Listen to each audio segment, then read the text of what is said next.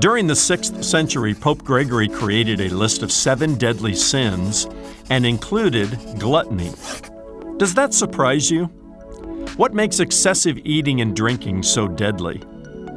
The Bible warns about those who walk as enemies of the cross. Their end is destruction, their God is their belly, and they glory in their shame with minds set on earthly things.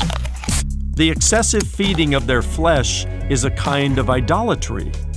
Nothing it craves, they deny. If gluttony is first and foremost about eating excessive amounts of food and can lead to idolatry, then the best way to defeat this deadly sin is to practice fasting, which is the abstinence of food for a period of time and for a spiritual purpose. I'm Ron Jones, and this is Something Good.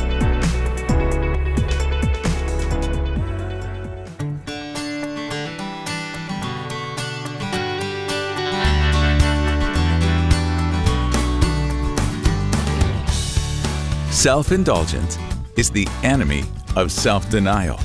Those aren't my words. They're the words of Dr. Ron Jones, lead pastor at Atlantic Shores Baptist Church in Virginia Beach, Virginia. Hello, I'm Brian Davis, and this is Something Good. While the world preaches self-improvement and self-indulgence, Jesus taught self-denial and self-restraint.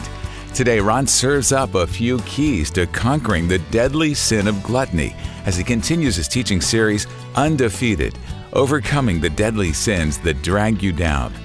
Stay right here or visit somethinggoodradio.org where you can listen to Ron's messages on demand, on your schedule. That's somethinggoodradio.org. Here's Ron with part 2 of his message, Defeating Gluttony. In other words, what Jesus was saying to them is, as long as our heavenly bridegroom is with us, and Jesus is our heavenly bridegroom, then it's a time for feasting and not a time for fasting. You go forward in the life of Jesus, and we know he went to the cross, he was buried in the ground, he rose from the grave, he ascended to the Father, he promised he would return. Now our heavenly bridegroom is not with us anymore. All right, when he was with us on this earth and with his disciples, that was a time for feasting, not for fasting. Now that he is away from us, it's a time for fasting, not for feasting. It's interesting, the wedding analogy that Jesus uses here, because it's similar to the one you find in John chapter 14. In the upper room discourse on the night before he was crucified, Jesus said words like this, "Let not your heart be troubled. You believe in God, believe also in me. In my Father's house are many rooms." He says, I go to prepare a place for you. And if I go and prepare a place for you, I will come again and receive you unto myself, that where I am, there you may be also. And we've heard those words, and they're comforting words, but do you know that he's using wedding language here? Because in that culture 2,000 years ago, when 2 young lovebirds got engaged or betrothed in marriage, the betrothal period would last for up to a year, and during that time, the groom would go back to his father's house, literally.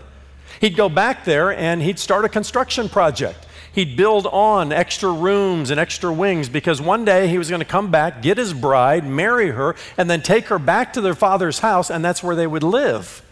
And so Jesus is using that analogy on the night before he was crucified. He says, guys, I'm leaving, but I'm the heavenly groom. I'm going back to my Father's house, but I'm coming back to get you. You are the bride of Christ. The church is the bride of Christ. And I'll take you back to my Father's house where there are many rooms. Right now, Jesus is building a room for believers in Jesus Christ to one day be in the Father's house. Well, he uses that same analogy to say, while I'm here, this is a time for feasting. But while I'm gone, it's a time for fasting. What's the point of this eschatological lesson? And what does it have to do with gluttony? My point is simply this, that the regular eating habits of believers in Jesus should fall somewhere between feasting and fasting, with a greater emphasis on fasting, because we're waiting for the return of Jesus Christ. But the reality is, if you look at the eating habits of most Americans and most church-going Americans, they tend toward the feasting and rarely, if ever, the fasting.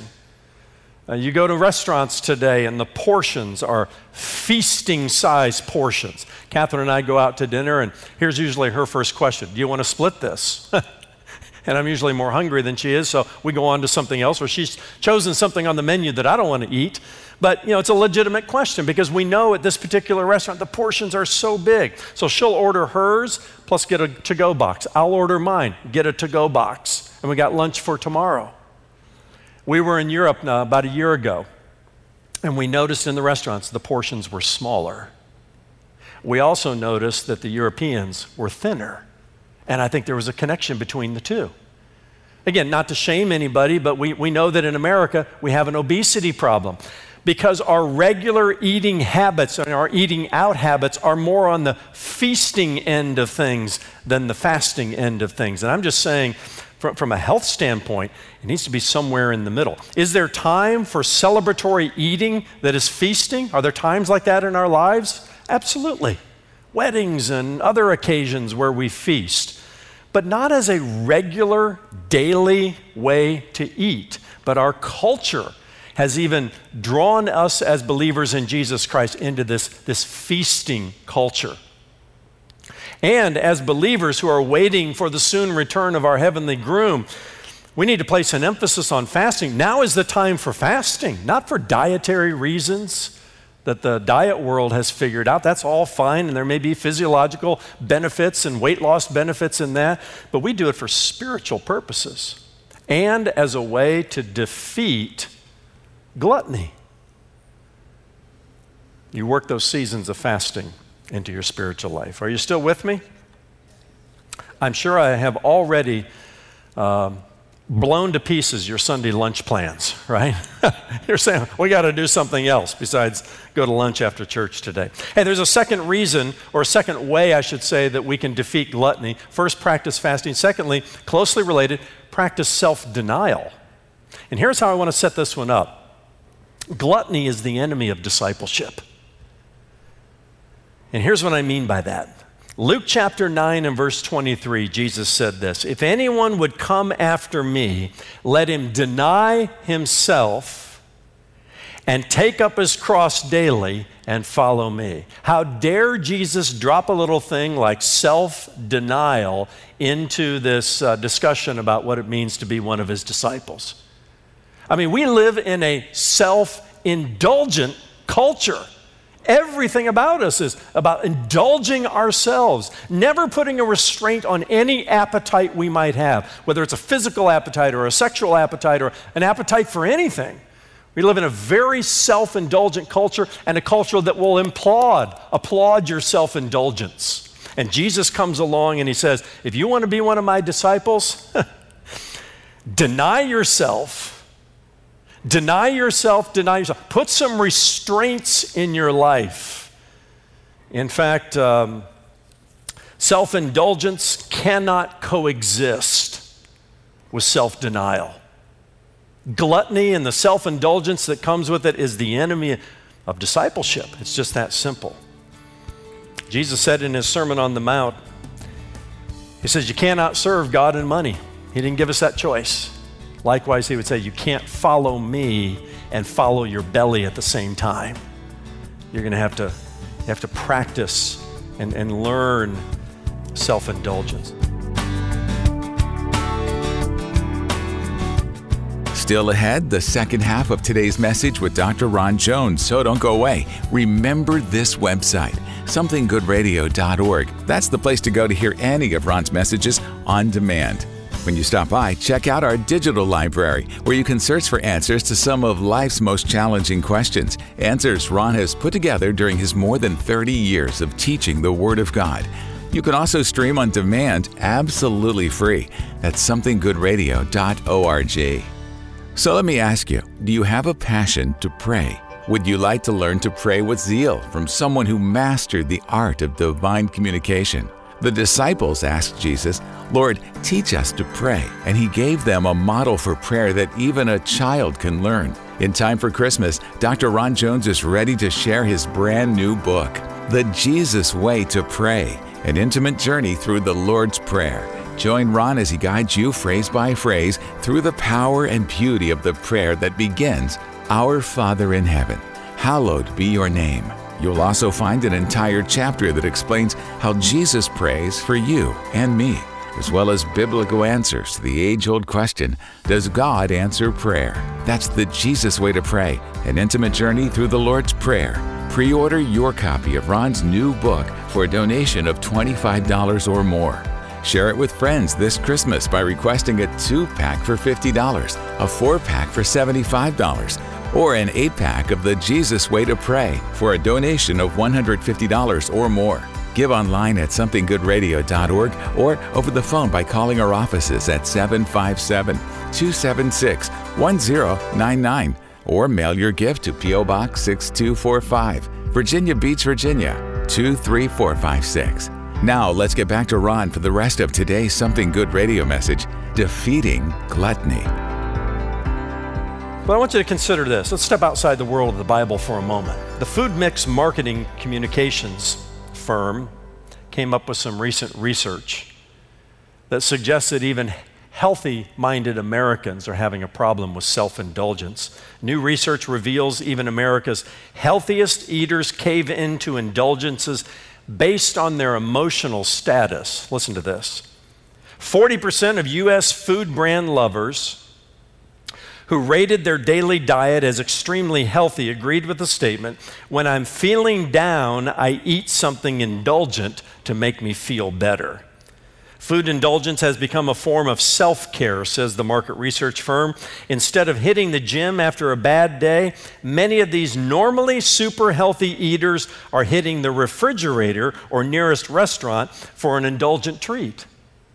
How interesting that even the secular world has seen how self-indulgent we have become and how hard, even when we make a commitment to healthy eating, how hard it is for emotional reasons to give restraint to our appetites. Self-care, my comfort food, people refer to it as. Deeply embedded maybe in some fears and insecurities and, well, I've had a hard day, so I guess I'll go indulge myself, and this is the endless cycle that we get into. But the follower of Jesus Christ learns self-restraint, not through the power of self-help, no, but through the power of the Holy Spirit. Because one of the fruits of the Spirit is self-control, right? And this whole series, just as a reminder, is not about pulling yourself up by your own bootstraps and trying harder. Maybe you've figured out after pride, anger, lust, laziness, now gluttony, you're in a world of trouble. And the try harder just doesn't work. That's why you need the power of the Holy Spirit in your life. You need Jesus Christ in your life, who has made you an overcomer.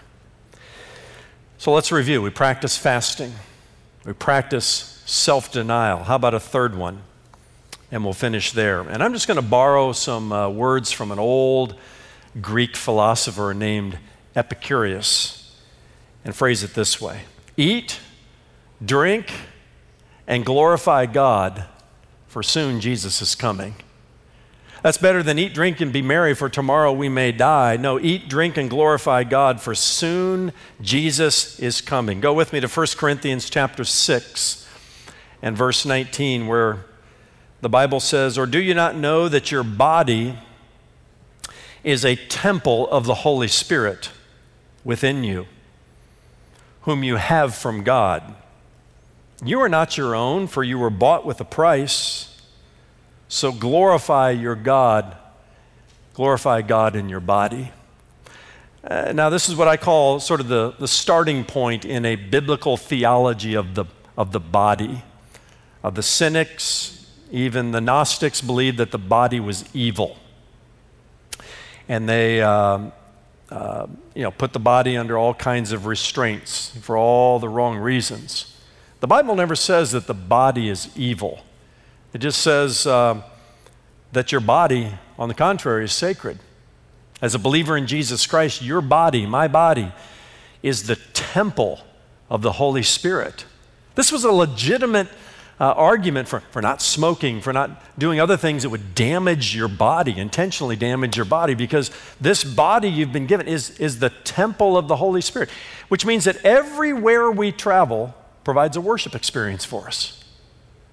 Your body is the sacred dwelling place of the third member of the Trinity, the Holy Spirit who comes to live inside of you at the moment of salvation.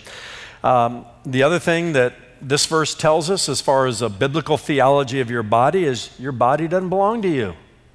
Now, I know the first thing that most people would say is, get your hands off my body, this belongs to me. Don't tell me what to do with my body. You hear it all over our culture today. But as a believer in Jesus Christ, that's never appropriate for us to say. Paul says, you are not your own, for you were bought with a price. Your body and my body, it's on loan to us from God. By the way, if I loaned you my car, or if you loaned me your car, how would we treat it? You would expect me to return your car in at least as good a condition as I received it, if not better. It's always good when you loan somebody a car and you haven't washed it for 2 months, but he comes back and says, hey, I ran it through the car wash, right? We do that when we're borrowing something from somebody else. Well, our body is on loan to us from God. And on the contrary, it's not evil. In fact, in eternity, we won't just be disembodied spirits floating around on clouds. In heaven, we will have bodies. Death is when the spirit separates from the body, and more often than not, the body goes into the grave. The spirit, well, the Bible says, for a believer, absent from the body, present with the Lord, or for an unbeliever, absent from the body, present in a place of torment. Those are the two choices. And at death, both disembodied spirits are awaiting a resurrection. We can talk about that all throughout the New Testament. The future resurrection of the dead. Everybody who dies and goes into the ground, a disembodied spirit into eternity, there is a future resurrection of the dead awaiting us. Some will rise to eternal life. Some will rise to eternal death. The second death, eternal separation from God in a place called hell. But on that day of resurrection, the spirit will be reunited with the body. The body will come up out of the grave. And for believers in Jesus Christ, we will now have a glorified body, the Bible says. That's when your six-pack is in view behind that cooler that you have right now, right? It's a glorified body. It's a body like Jesus had when he came out of the grave, a resurrection body with capacities like we can't even begin to imagine. What I'm simply saying is there's a future for that body of yours and mine. It's on loan to us from God.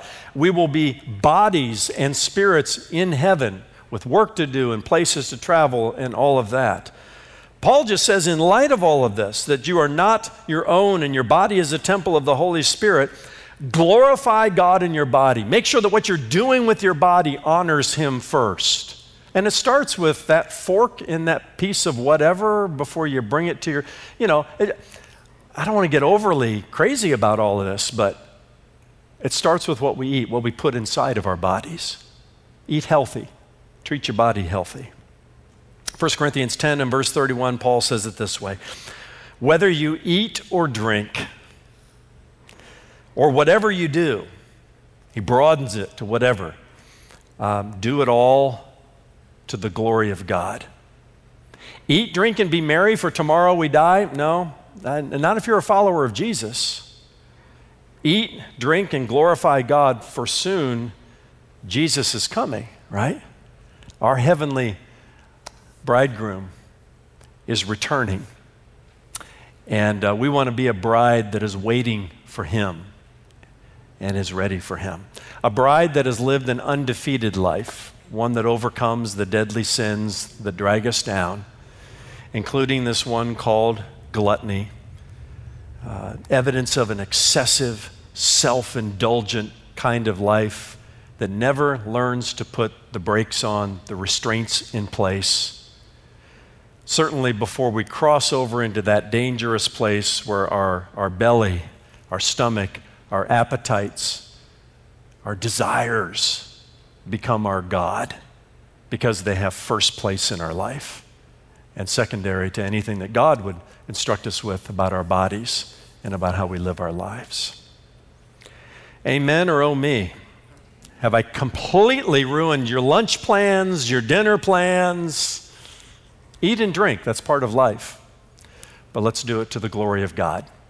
Let's go on our way to a 7-0 season where we've lived an undefeated life in an undefeated season against pride, anger, lust, laziness, gluttony. We got 2 more, envy and greed. These are tough ones, aren't they? But again, this is not about pull yourself up by your own bootstraps. It's not about doing it the Avis rental car way, just try harder. That's the way you get frustrated in the Christian life. We need the enabling resources of the Holy Spirit to walk by the Spirit and live by the Spirit. And that's how victory in Jesus comes to people like you and me.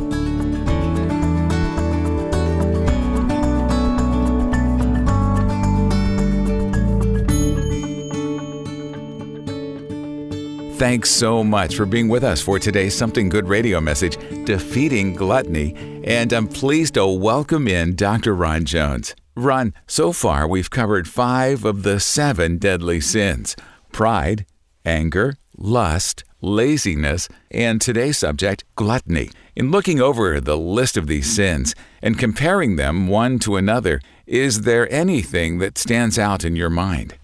That's a great question, Brian. And yes, here's what stands out to me.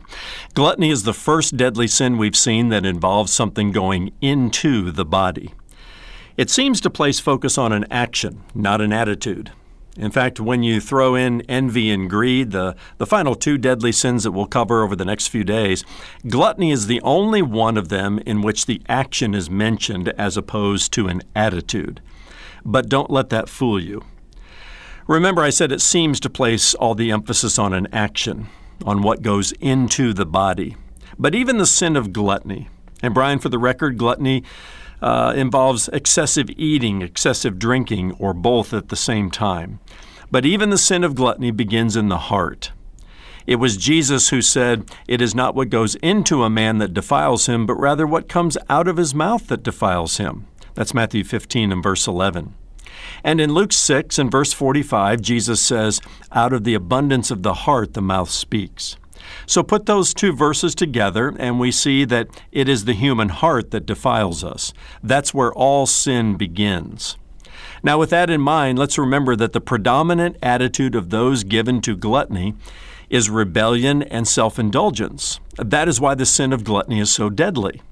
Not necessarily because of what goes into our mouths, but because of what it says about the content of our hearts. All sin begins in the heart, and gluttony is no different. And that's why our prescription for victory in this area is to learn to practice self-restraint by the power of the Holy Spirit. That's Dr. Ron Jones with some great final thoughts from today's message, Defeating Gluttony. Well, Rod, it seems the clock is always moving a little faster than we want it to. So, as we wrap things up, tell us what's in store tomorrow as you continue your current series on the 7 deadly sins. Well, Brian, next up is number 6 on the list, and that brings us to envy. Listen to what James writes in chapter 4 and verse 1 of his New Testament letter, and I'm paraphrasing here. "What is the source of quarreling and conflicts among you? You lust and do not have, so you commit murder." Now watch this one, Brian. "You are envious and do not obtain, so you fight and quarrel." You know, when you look out at what's going on in this world today, and specifically on the streets of the United States of America, it's pretty easy to see that we have an envy problem. Now, we have other problems too, and we need to find a way to deal with those in a way that glorifies God. But a lot of what we see going on is due to envy. It's due to being jealous of what someone else has and desiring it for yourself. This is the kind of deadly sin that can wreak havoc in the church as well as the world at large. The good news is there is a way to overcome it, and that's where we're headed next time in our current series, Undefeated, Overcoming the Deadly Sins That Drag You Down. Join us then for Something Good when Ron shares his message, Defeating Envy. For Ron and the entire team here at Something Good Radio, I'm Brian Davis saying God bless and thanks for listening.